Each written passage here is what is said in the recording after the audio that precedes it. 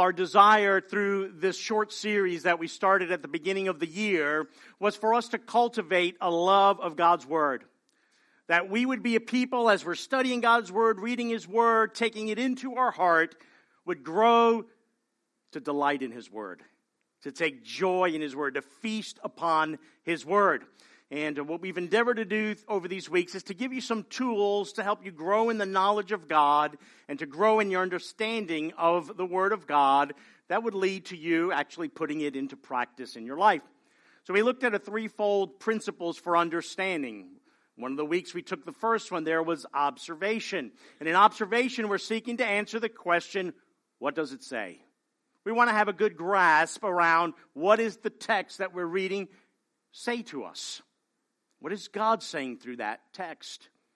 Not to us, but to the people it was first originally intended to be understood by. The second portion of that we talked about is interpretation. We need to interpret the text, and by that we're answering the question, what does it mean? And the primary question in that, what does it mean, isn't what does it mean to me, but what does it mean? What did God intend for it to mean to the people it was written to? And today we'll look at application. What do I do now? What do I do with what I've understood by what it says and what it means? Now, how do I put that into practice in my life? That's going to be our focus today.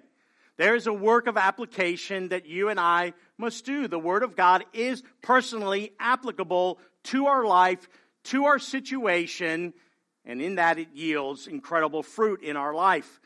We don't want to be people who just rip verses out of context, right?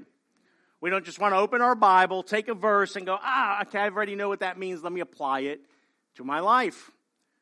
We don't want to be people who look for hidden symbolic meaning in Scripture, things that no one else has ever discovered, but somehow I've got this little secret knowledge because I've got some spiritual or allegorical interpretation to a passage of Scripture. Nor are we people who just want to inject our own meaning to it by approaching the text from in an incorrect manner. We want to be, as Paul instructed Timothy to do, to be people who rightly handle the word of truth, because it is the Word of God. It's the Word of God.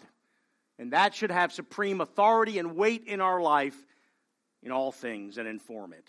So we're in the first chapter of James. We're going to read verses 19 through 27, even though we're not going to spend all of our time in those portions, but with a concentration on verses 22 through 25.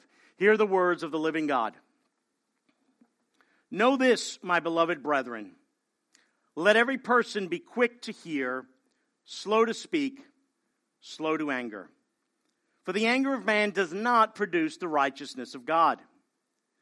Therefore, put away all filthiness and rampant wickedness, and receive with meekness the implanted word, which is able to save your souls. But be doers of the word, and not hearers only, deceiving yourselves. For if anyone is a hearer of the word and not a doer, he is like a man who looks intently at his natural face in a mirror. For he looks at himself and goes away and at once forgets what he was like. But the one who looks into the perfect law, the law of liberty, and perseveres, being no hearer who forgets, but a doer who acts, he will be blessed in his doing.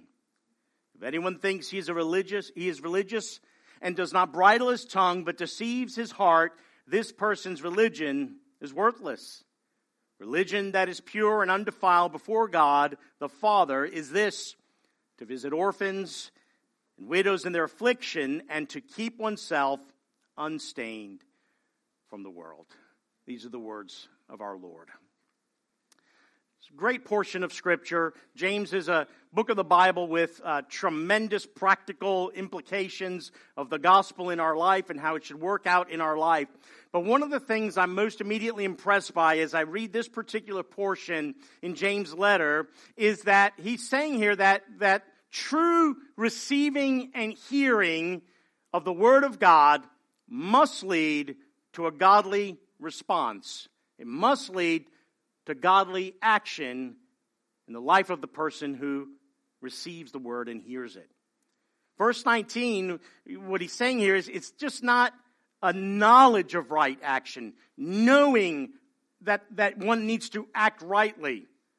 He's saying here it's not enough to know that one must be quick to hear, slow to speak, slow to anger, or the very fact that he tells us, hey, here's what pure and undefiled religion is all about.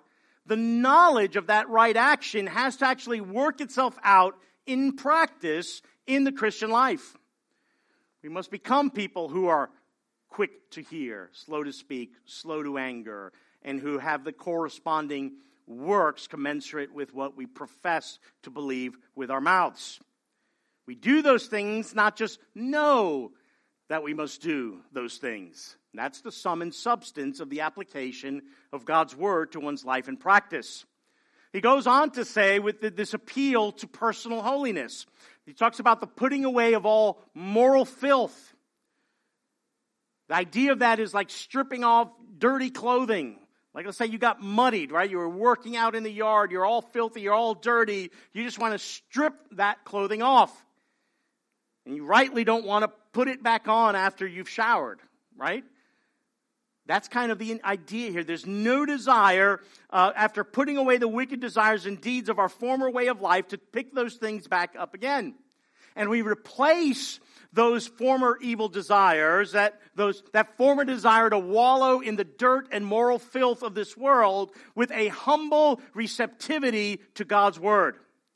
And James calls that the implanted word. We don't really see it phrased that way in any of the other apostolic letters here, but he calls it the implanted word. The idea here of God planting his revealed truth in the heart of his people so that it can take root and spring up into a righteous life. It's what God instructed his people to do back in Deuteronomy when he told his people, giving them the law. He says, you need to have it in your heart. You need to have it in your heart, but it was impossible for them to really have it into their heart. So Jeremiah 31 then gives us the promise of the new heart. And that new heart would actually have God's word now written, embedded in this heart of flesh that God was going to give them.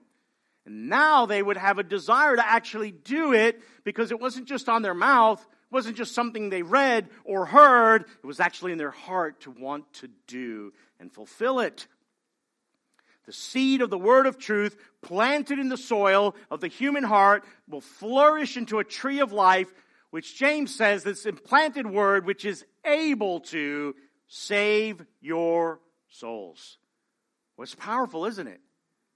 The power of God's word, which has this capacity, this ability to save our souls. But in what way does it save our souls? How does that happen?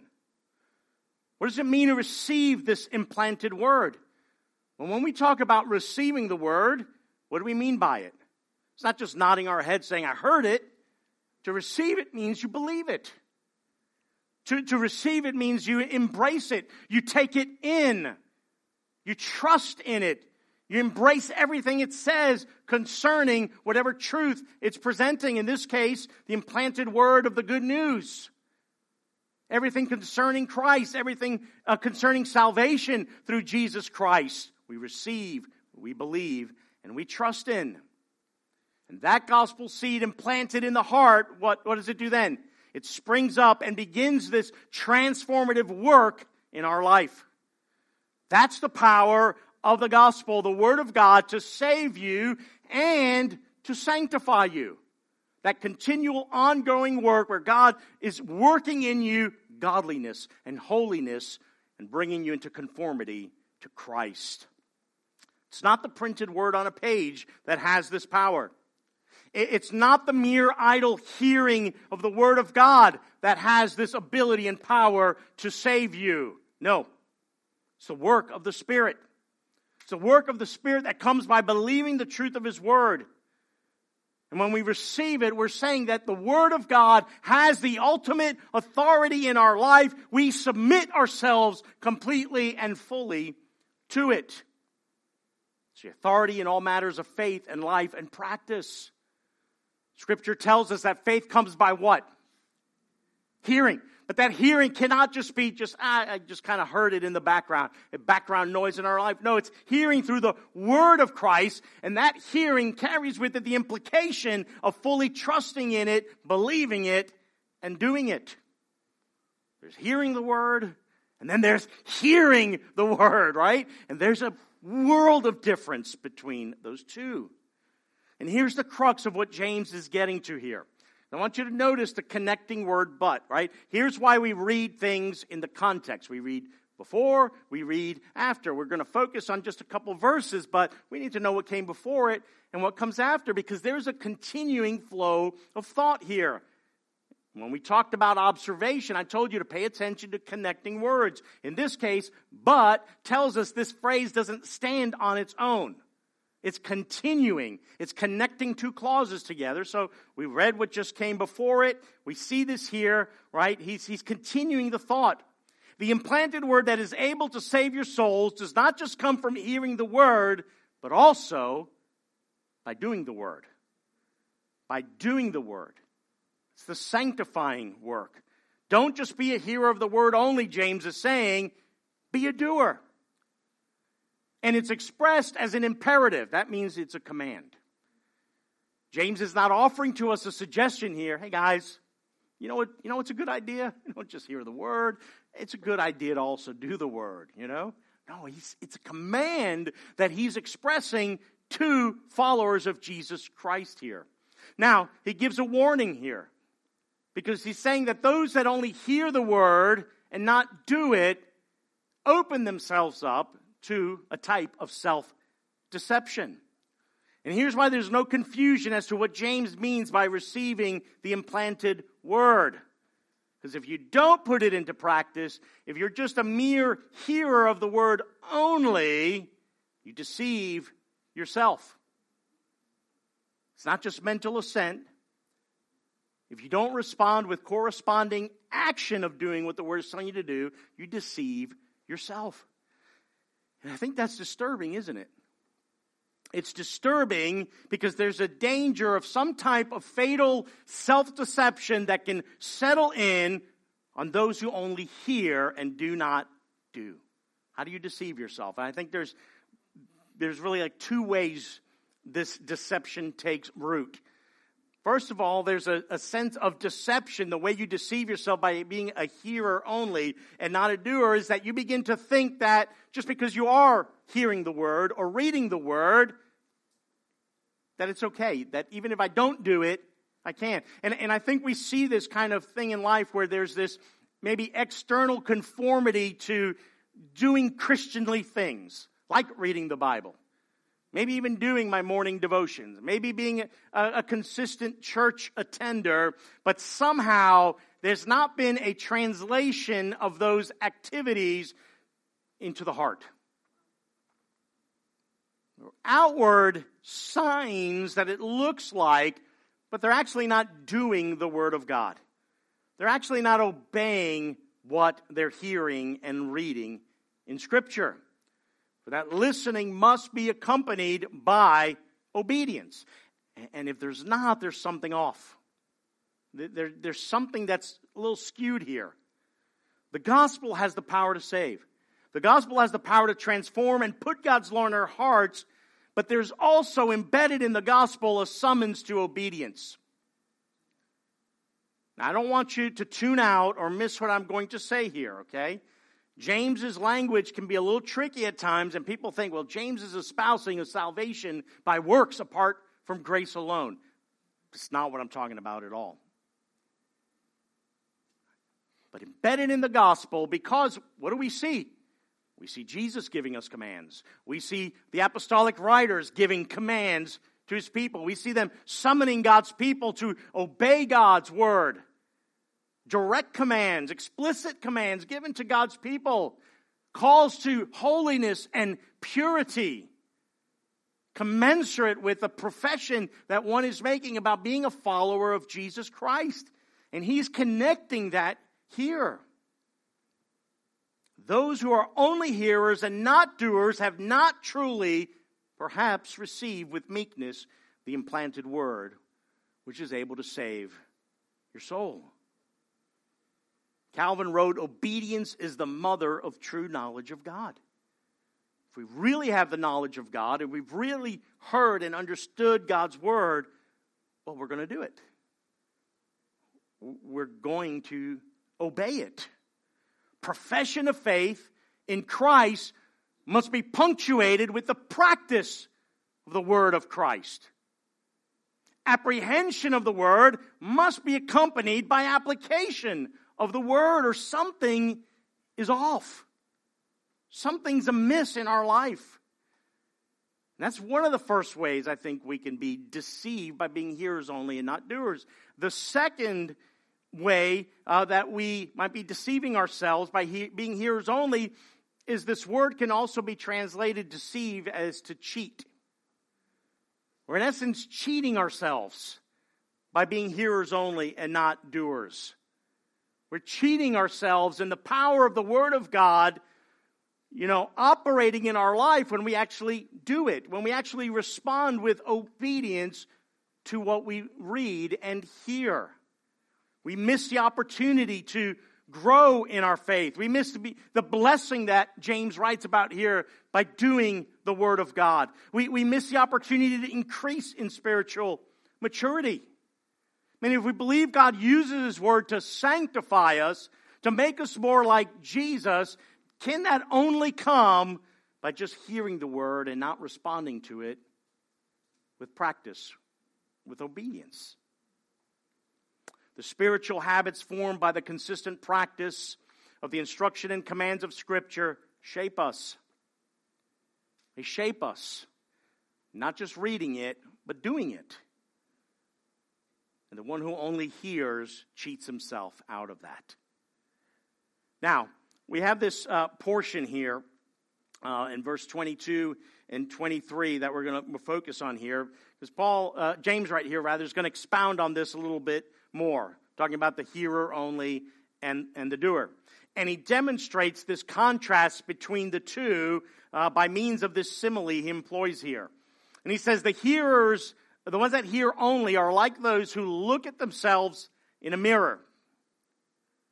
Well, we all know what looking in a mirror. I'm assuming every single one of you looked in a mirror this morning.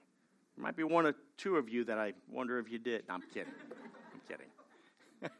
We all do that, right? When we're getting ready in the morning, what do? We're in the bathroom or in your bedroom, you're standing in front of the mirror, you're making sure your hair's done up right.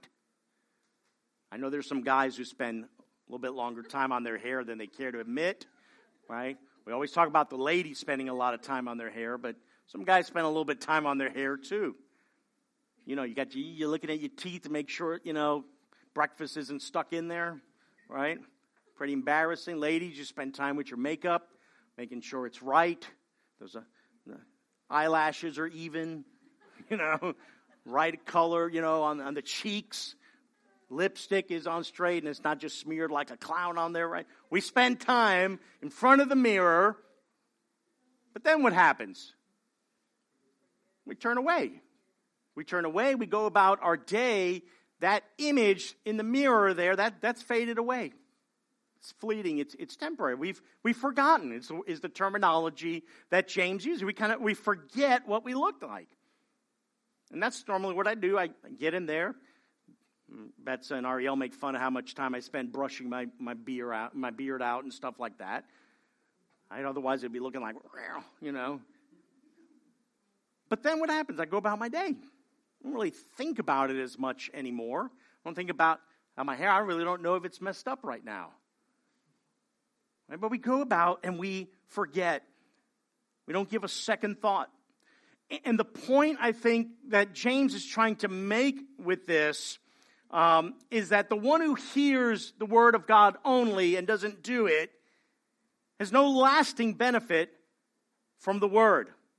No more than a person who goes and looks at their face in the mirror, spends some time doing their stuff, brushing their hair, and then they go away from it and forget.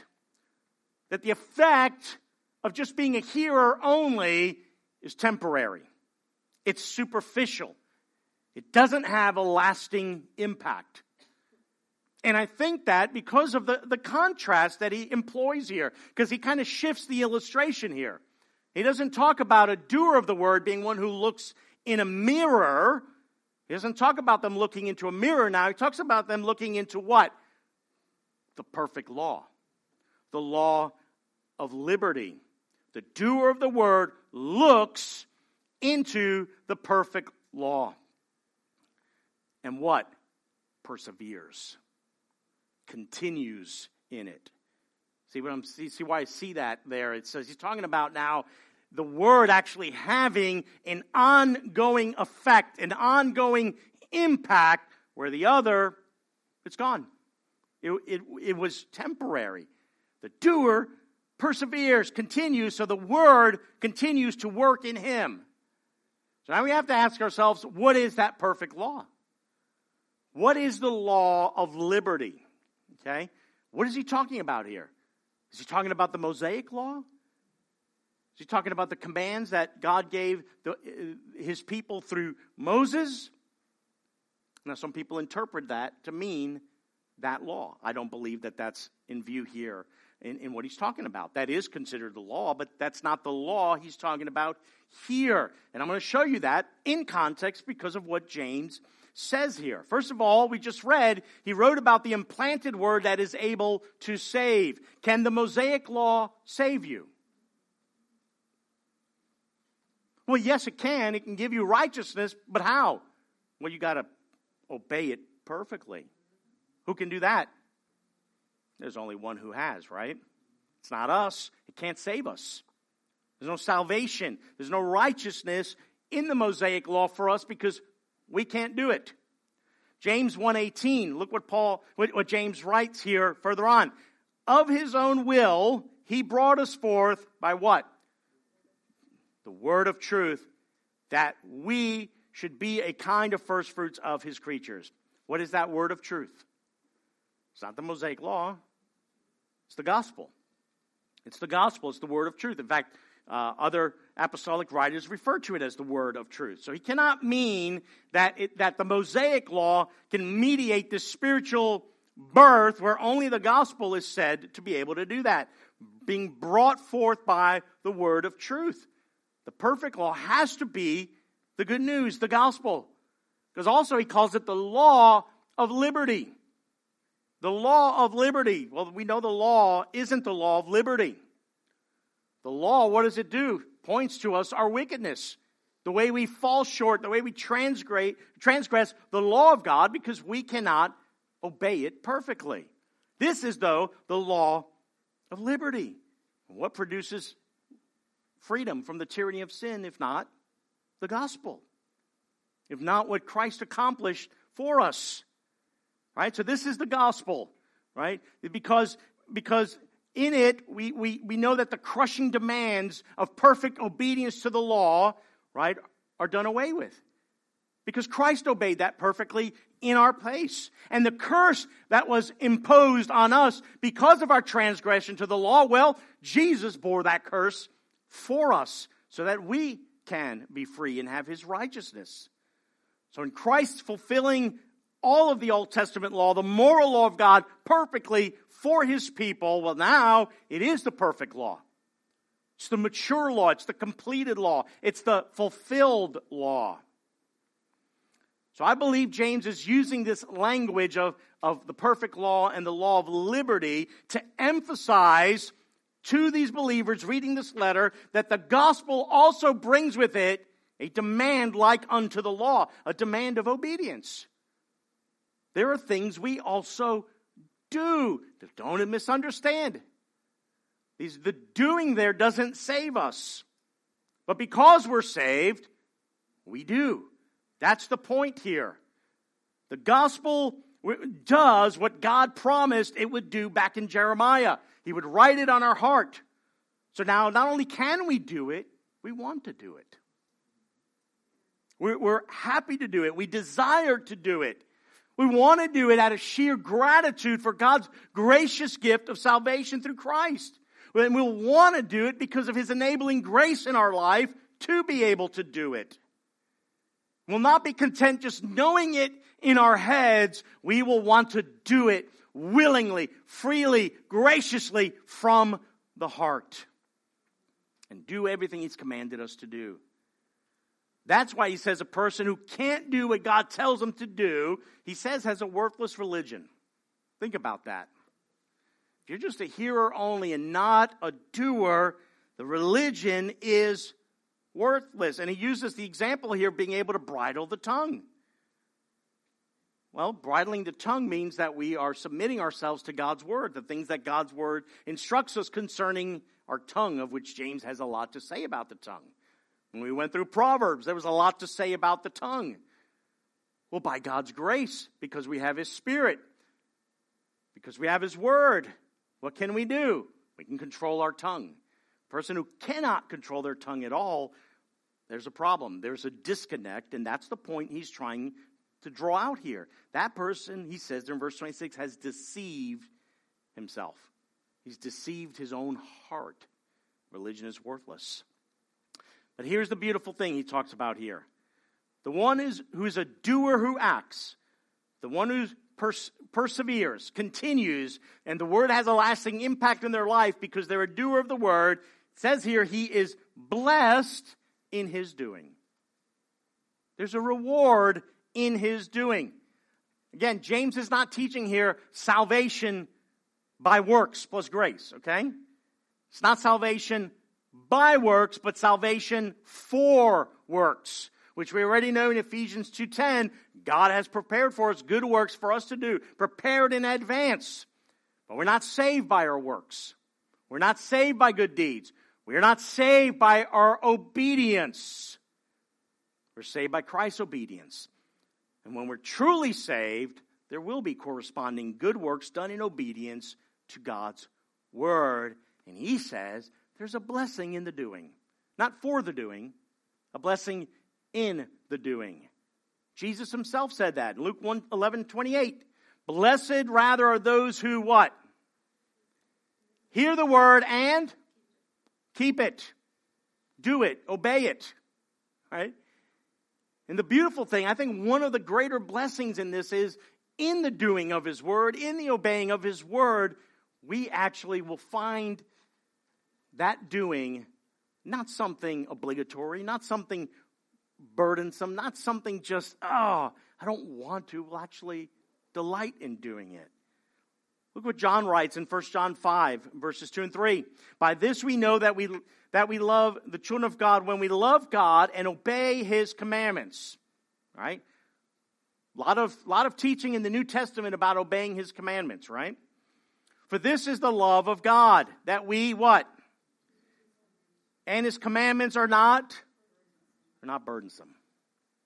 They're not burdensome.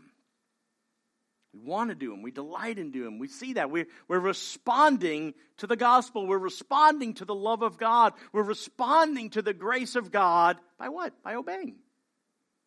And we want to because he's given us the heart to do that now. Now, Jesus himself said we are wise when we obey his words and do them. That's what he told us in Matthew chapter 7, right? The end of the Sermon on the Mount. He gives us this particular parable. Everyone then who hears these words of mine and does them will be like a wise man who built his house, where? On the rock. And the rain fell, the floods came, the winds blew and beat on that house, but it did not fall because it had been founded on the rock. Person who builds their life on his words and keeps them and does them and obeys them. The other, he said, is a fool. Everyone who hears these words of mine and does not do them will be like a foolish man who built his house on the sand. And the rain fell and the floods came and the winds blew and beat against that house and it fell, and great was the fall of it. Again, you're not saved by your obedience. But don't fall into the rut thinking that, well, I don't have to obey, and think that everything's going to be rosy in your life. It's not going to. There's actually a blessing in obedience. We're commanded to obey. Grace compels us to obey. We kind of get in this thing sometimes in our Christian walk where we think grace and obedience are opposed to one another. They're not. They're not. If we've truly received the grace of God, and the Word of God truly is implanted in our heart, we'll want to obey. We'll want to obey. And you'll be blessed in you're doing. So when we come to God's Word, reading and studying the Word of God, we want to make sure it's accompanied by the application of God's Word, the doing of God's Word, the putting it into practice in our life. All right? So let's move into that. Let's talk about some of the nuts and bolts of application, that third part of our principle of understanding. What do we mean by applying Scripture? The word apply or application comes from the Latin, a word that means to fasten to something, to adhere to something, or to be attached, or to attach something to another object. So think about that in the context of when we talk about applying God's Word or applying Scripture. What are we doing? We're wanting to fasten, adhere, attach the truth of God's Word to our life or to a situation in our life, to adhere it that way. Putting the Scripture to work.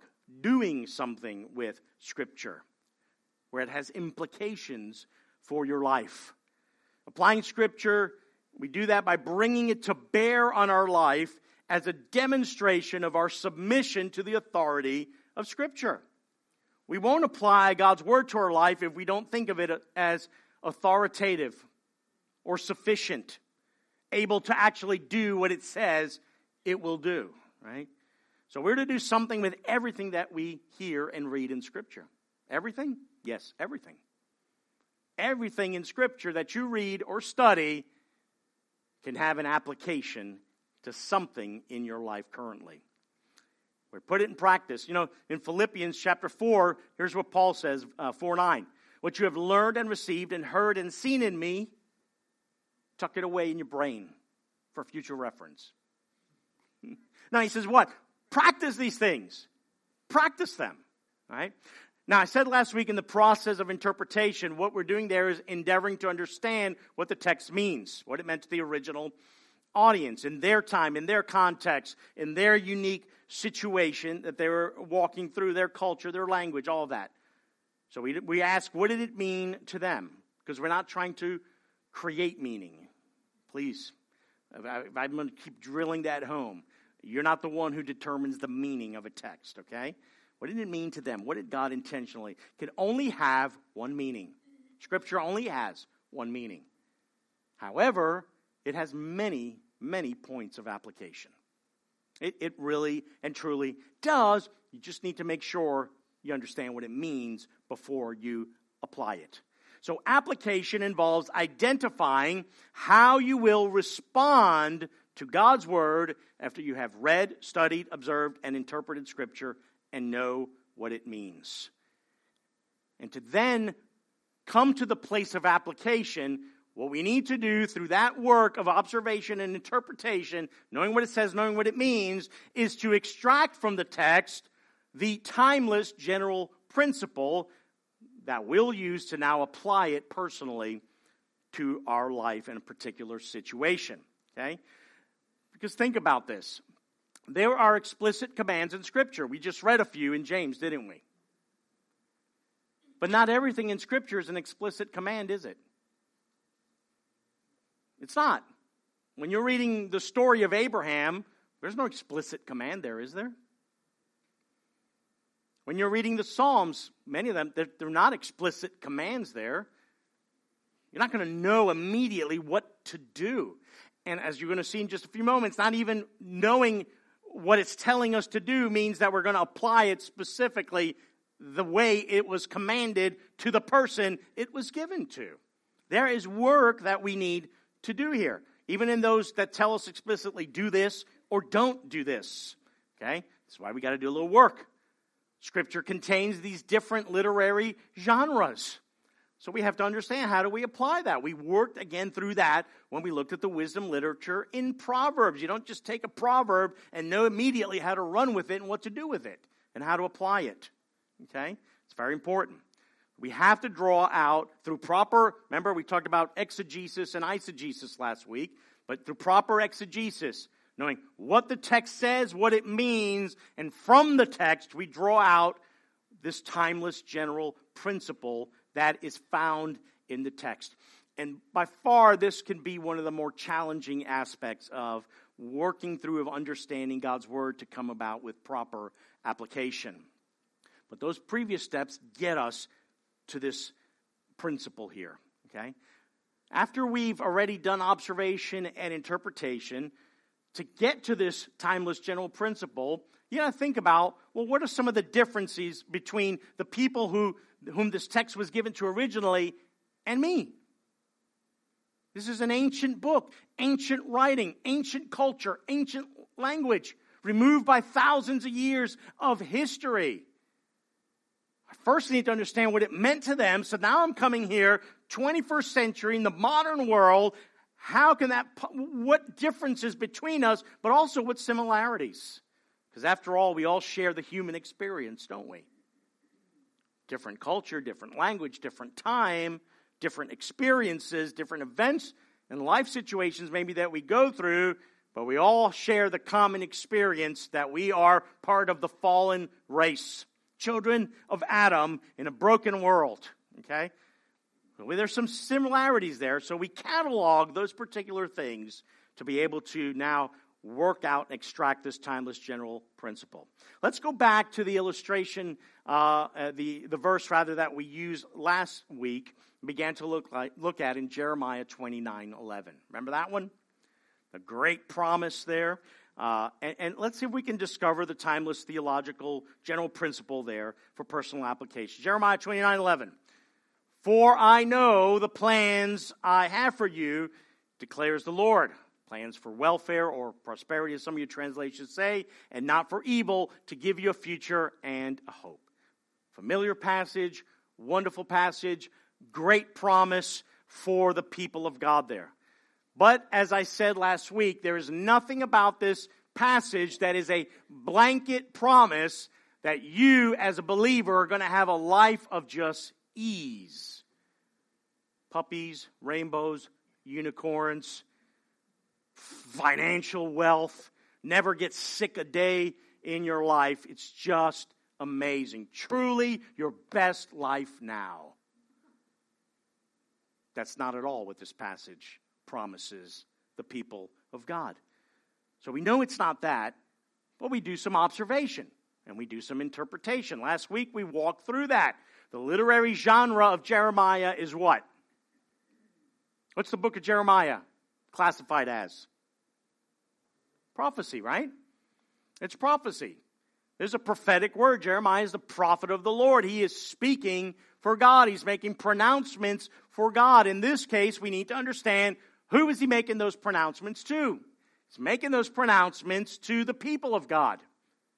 In this case, in this time in history, the kingdom was divided, and this is now the southern kingdom of Judah, Judah had already been sacked by Babylon, and thousands of God's people had already been carted off into exile in Babylon, and others were going to shortly follow. And he had already written several letters to the people of God with warnings and bringing correction. And now in this letter, he's not only just bringing correction, but he's also bringing a word of comfort and hope to the people of God who are in exile or who would shortly be in exile. Okay? And the word is a word to continue to trust and hope in the covenant promises of God as they await their deliverance in this strange and foreign land that they now find themselves in because of their repeated idolatry and rebellion. They're going to have, he tells them, by word of the Lord, a 70-year sentence in exile. Okay? And God says to them, guys, settle in for the long haul. It's not going to be short. It's going to be 70 years. Build houses, plant vineyards, give your children to marry, get married. If you're not married, get married. Have kids, build houses, farm the land. You're going to be there a while. 70 years is not a good time to just live in your car, is it? Okay? Just settle in for the long haul. But here's the beautiful thing. God has plans concerning his people. There is a future for his people. There is hope for his people, and it's for their general welfare. It's the Hebrew word shalom. Means peace, means health, means prosperity, but it's about the universal thriving. His people are going to thrive in the foreign land, in exile. God says he is going to preserve them and taking care of them through all that they're going to endure. He has good plans for them, not evil plans for them. After all, who are they? This is his covenant people. He loves them, even though he's punishing them in this particular moment. And God is faithful to his people, even when they are not faithful. Now, this is not an individual personal promise. When he says, I have plans for you, that you is not individual. The you is plural. It's corporate. It is to the collective body of people who are going into exile at that time. All right? So we need to understand all those things to interpret what it means. And that's what this passage means. This is not just a standalone promise you pluck out of Scripture. It was given to a unique people in a unique situation in a unique time. It is not a personal promise of financial wealth and health for Israel. Okay? I have news for you. 70 years. How many of those people lived all those 70 years? Probably not many of them. They suffered. They're in exile. It wasn't all happy. It wasn't all nice. But God says they're going to be brought back to the land that he promised them. Everything he said concerning his covenant would come to pass.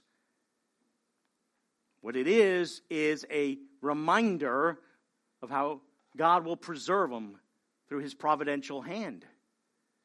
That God that God was still very much in control. Even if it seemed to these people, right, like their world had completely fallen apart. Put yourself in their situation. Imagine you being taken captive. And you're not kept in your land. You're taken thousands of miles away to a foreign culture. You don't even understand the language. Different practices. And you're an oppressed people, not the people of Babylon. You're in captivity. So it wasn't a pretty picture. It wasn't a rosy picture for them. But God says, make no mistake, I've not abandoned you. I'm still in control, but you're going to be there a while. It won't be quick. As we said last week, there were false prophets coming around saying, don't worry, guys, this is going to be short. Don't worry, we're going to be back in the swing of the glory days of Israel. Nope. God says it's going to be 70 years, but I still have got you. It's a beautiful promise. It's an awesome promise. But now we ask, how does that apply to us? How do we make application of this particular promise to his people in Scripture? Do I apply it like it applies to them? Well, you know the answer already. No, you can't. You're not 6th century, Israel in exile in Babylon. Are you? Like I said last week, unless you're a time traveler, that's not you. It's not me. But does it hold promise for us? Yeah, 100% it does. Absolutely does. It's just not like it did for them. We already know immediately we can see and spot the differences between us, right? We've not been ripped from our homeland. We're not in a different culture. Like, we understand generally our culture, the language, all of that. There's no land promise for us. God's not promising to bring us back to a particular geographical land after 70 years in exile. But what are some of the similarities here? Let me kind of just open this up. Just shout from your seat. What immediately could we say are some of the similarities we have with the people of God experiencing exile and what they're going through? Just somebody, come on. What's that? That we get sick. Yeah, what else? Putting you to work here, come on. Yeah, we are kind of exiles in a sense, aren't we? We're pilgrims and strangers in this land, Peter tells us. This is a strange world, right? Because this is not our home. What else?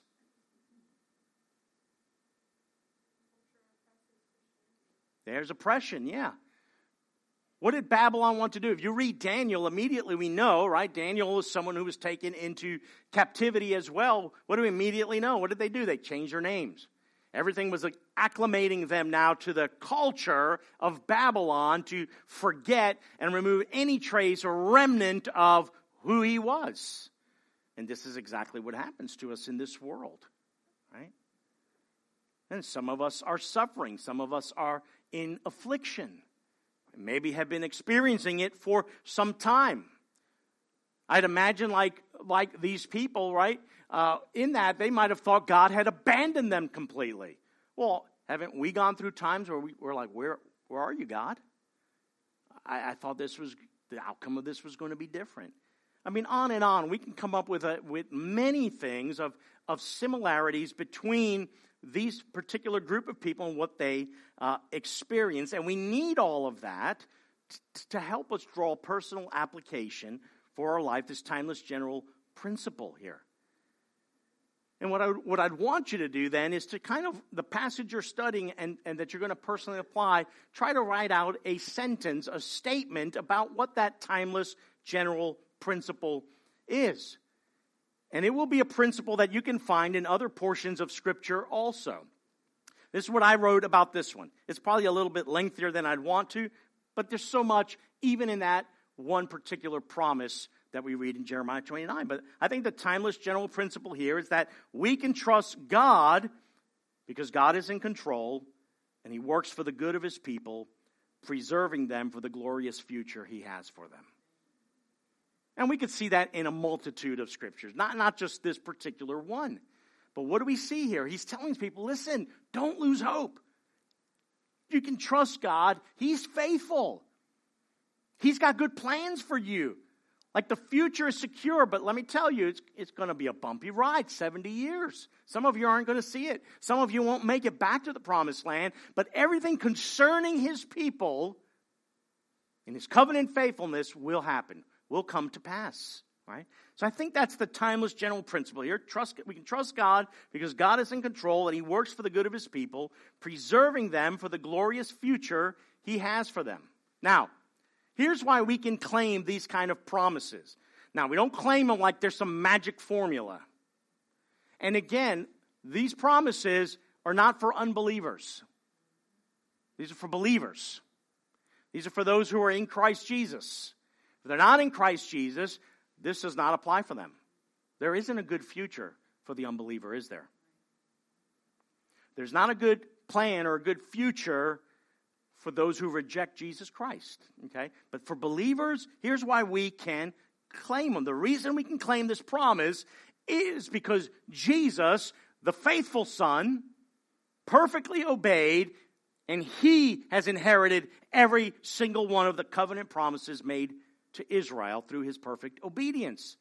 It's what Paul tells us about the promises of God in 2 Corinthians 1:20.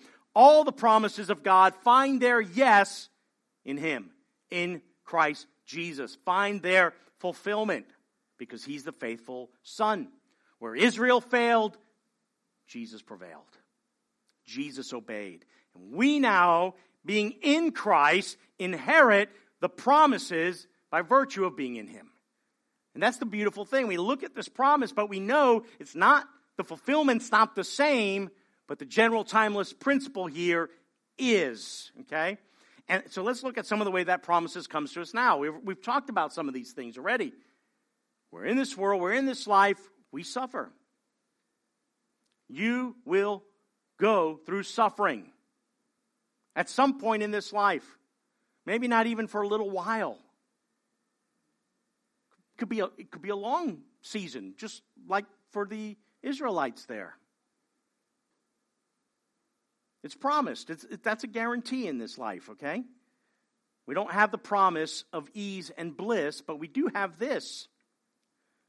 God does promise that this is not your best life now. But your suffering does have an expiration date, doesn't it? It does.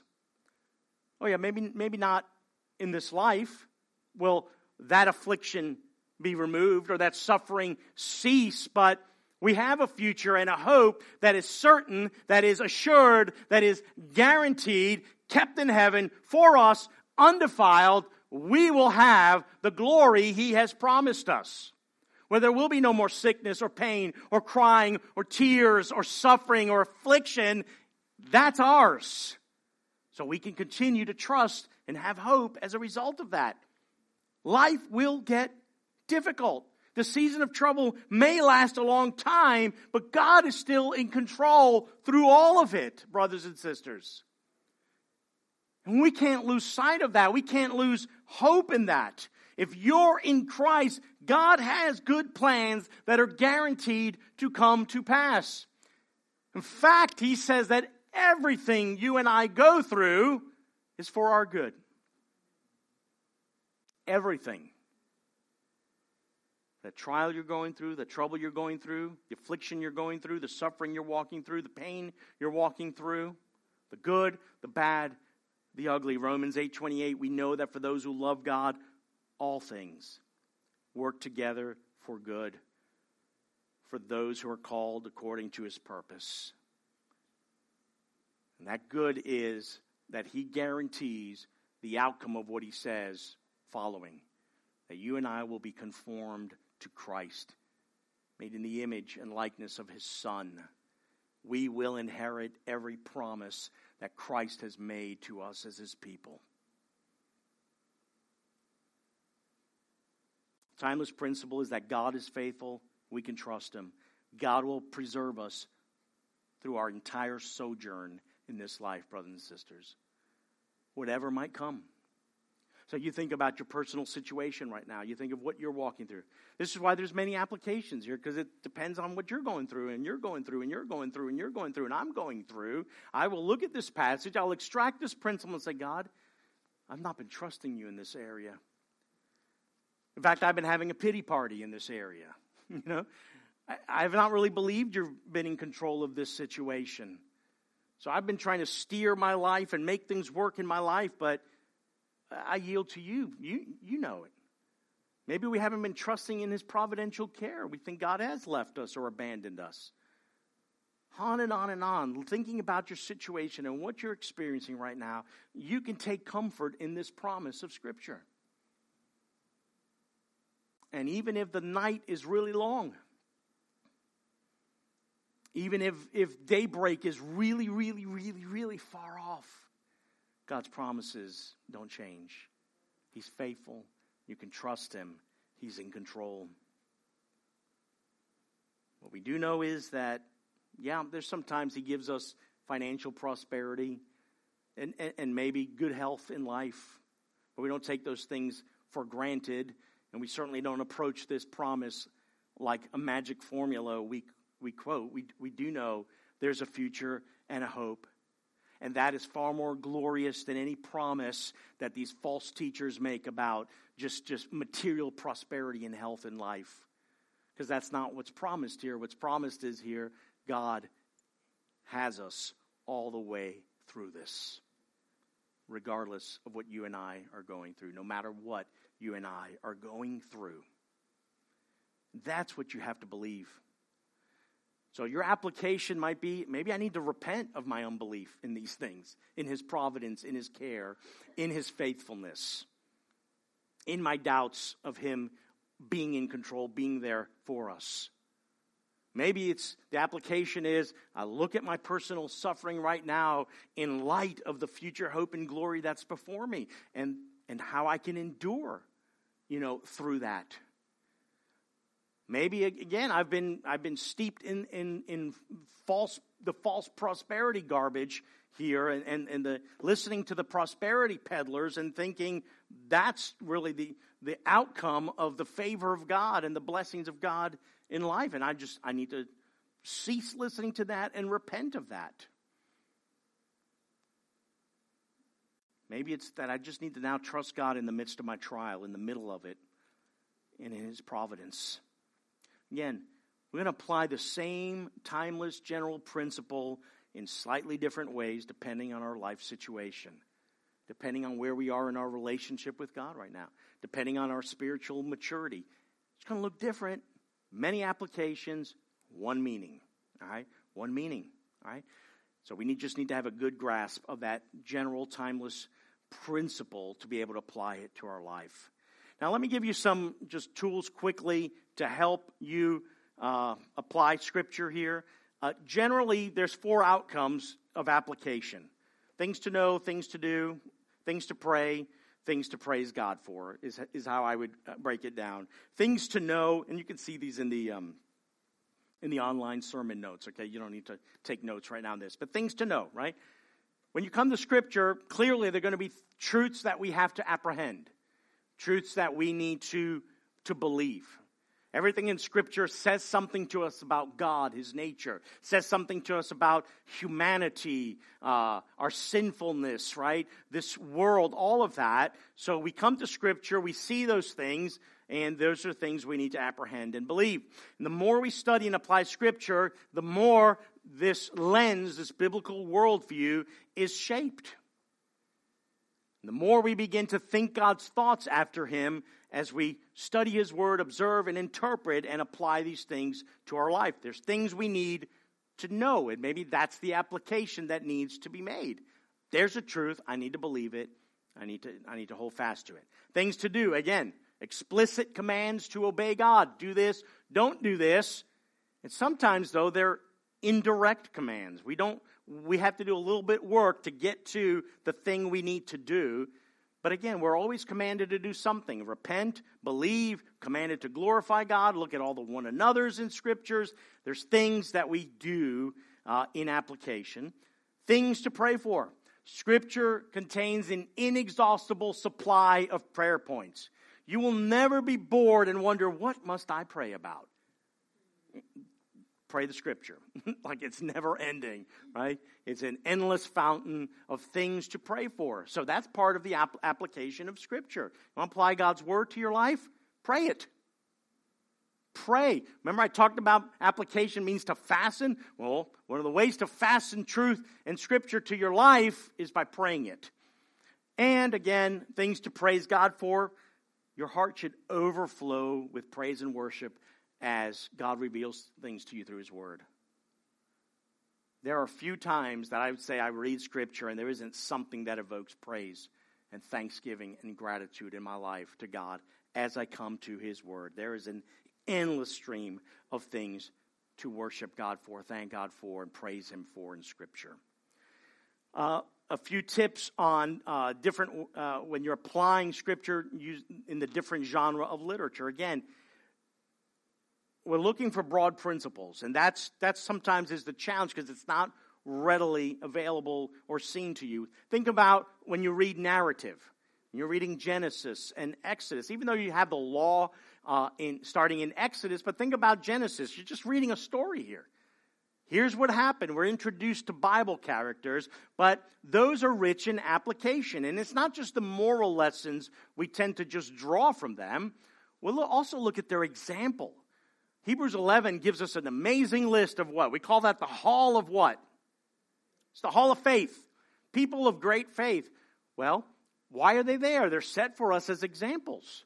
So we're to look at their life, right? Their exemplary faith and model it. But we also learn and draw application from those of less than exemplary faith, right? We see the opposite end of that.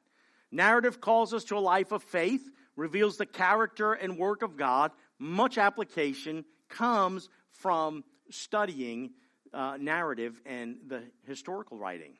When it comes to the prophecy, law, wisdom, literature, that's going to contain a lot of explicit commands, but again, we're drawing out broad principles.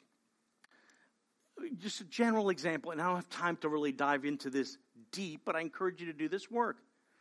Think about in the law, the command to honor your father and mother.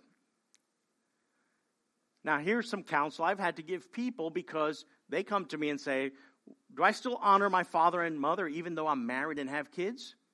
Well, what do you think the answer to that is? Yes. But wouldn't you apply that differently than when you were a 5-year-old, a 10-year-old, a 15-year-old, or a 40-something-year-old with your own family? It's different. Well, am I to honor my father and mother? How does that look like? What if my elderly parents are foolish? They're not serving God. They make wrong decisions, and it creates a lot of problems in life. Am I still to honor them? Yeah, but you need to spend some time working through that. What does that look like? You see, it's not just cut and dry. It's not just accepting everything. No, there's a manner, there's a way that you're obeying God. You're obeying the explicit commands of Scripture. But the application, the outworking of that, you have to kind of wrestle through that a little bit to come to how that's applied. Again, the Psalms and prayers teach us how to pray. Psalms and the different prayers of Scripture, what do? They put words in our mouth. And I love that. So I say, pray God's word. Praise God using the words of Scripture because it helps us express our thoughts, feelings, and longings for God. And then in the New Testament letters, what do you have? A lot of doctrine there. There's a lot of teaching that reveal things about God's character and His attributes.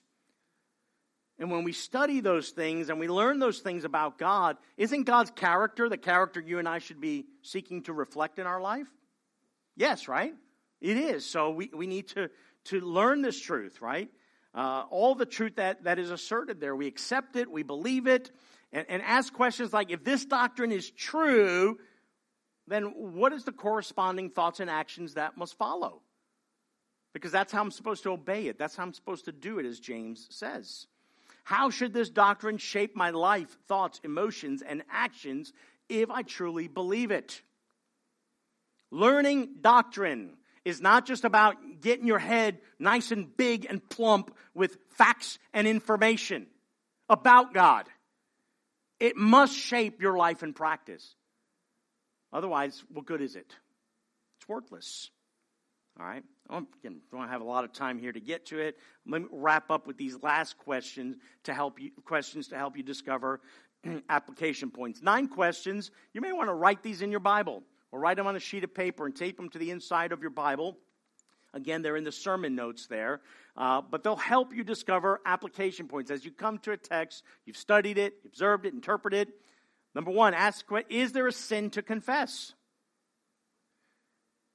Again, we're called to repent of our sin.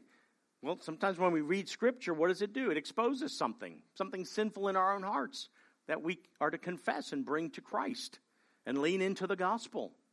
I think of our passage that we just read in James. If I'm just a hearer only and not a doer, I have to repent. Okay? Is there a promise to claim? Again, there's a blessing in doing the word, we're told in James. Is there a promise to claim in Scripture? Is there an attitude to change? Well, looking at that passage in James, if I've had an indifference to God's word and really didn't care a whole lot about the doing, but just the hearing only, well, there could be a sin. There's sin there, obviously, but there's also an attitude in my life that needs to be adjusted. It needs to change. Is there a command to obey in Scripture? Again, for application, explicit, direct, or indirect, right? Well, in the passage in James, we're commanded to be a doer of the word.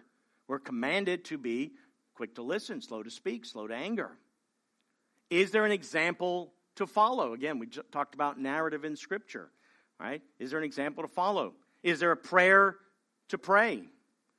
Is there an error to avoid? Is there a truth to believe? Is there something praiseworthy? These 9 questions can help you then draw out from the text a point of personal application to your life. Do the word. Obey the word. Put it into practice in your life. Endless points of applications, brothers and sisters. You're going to see how God begins to shape your life and change your life and transform your life when you put God's word to work. And here we come to this part of the process where simply to ask, what do you want me to do? What do you want me to know? What do you want me to praise you for? What do you want me to pray for? God's word is living and active. There's a blessing in the doing. And it's energized, brothers and sisters, by the inextinguishable, inexhaustible power of the Holy Spirit. Don't doubt it for a moment. He will help you, brothers and sisters. Take God's word into your heart, work it into your life, work it out into your world to change you and conform you to the image of Jesus Christ, our Lord and Savior.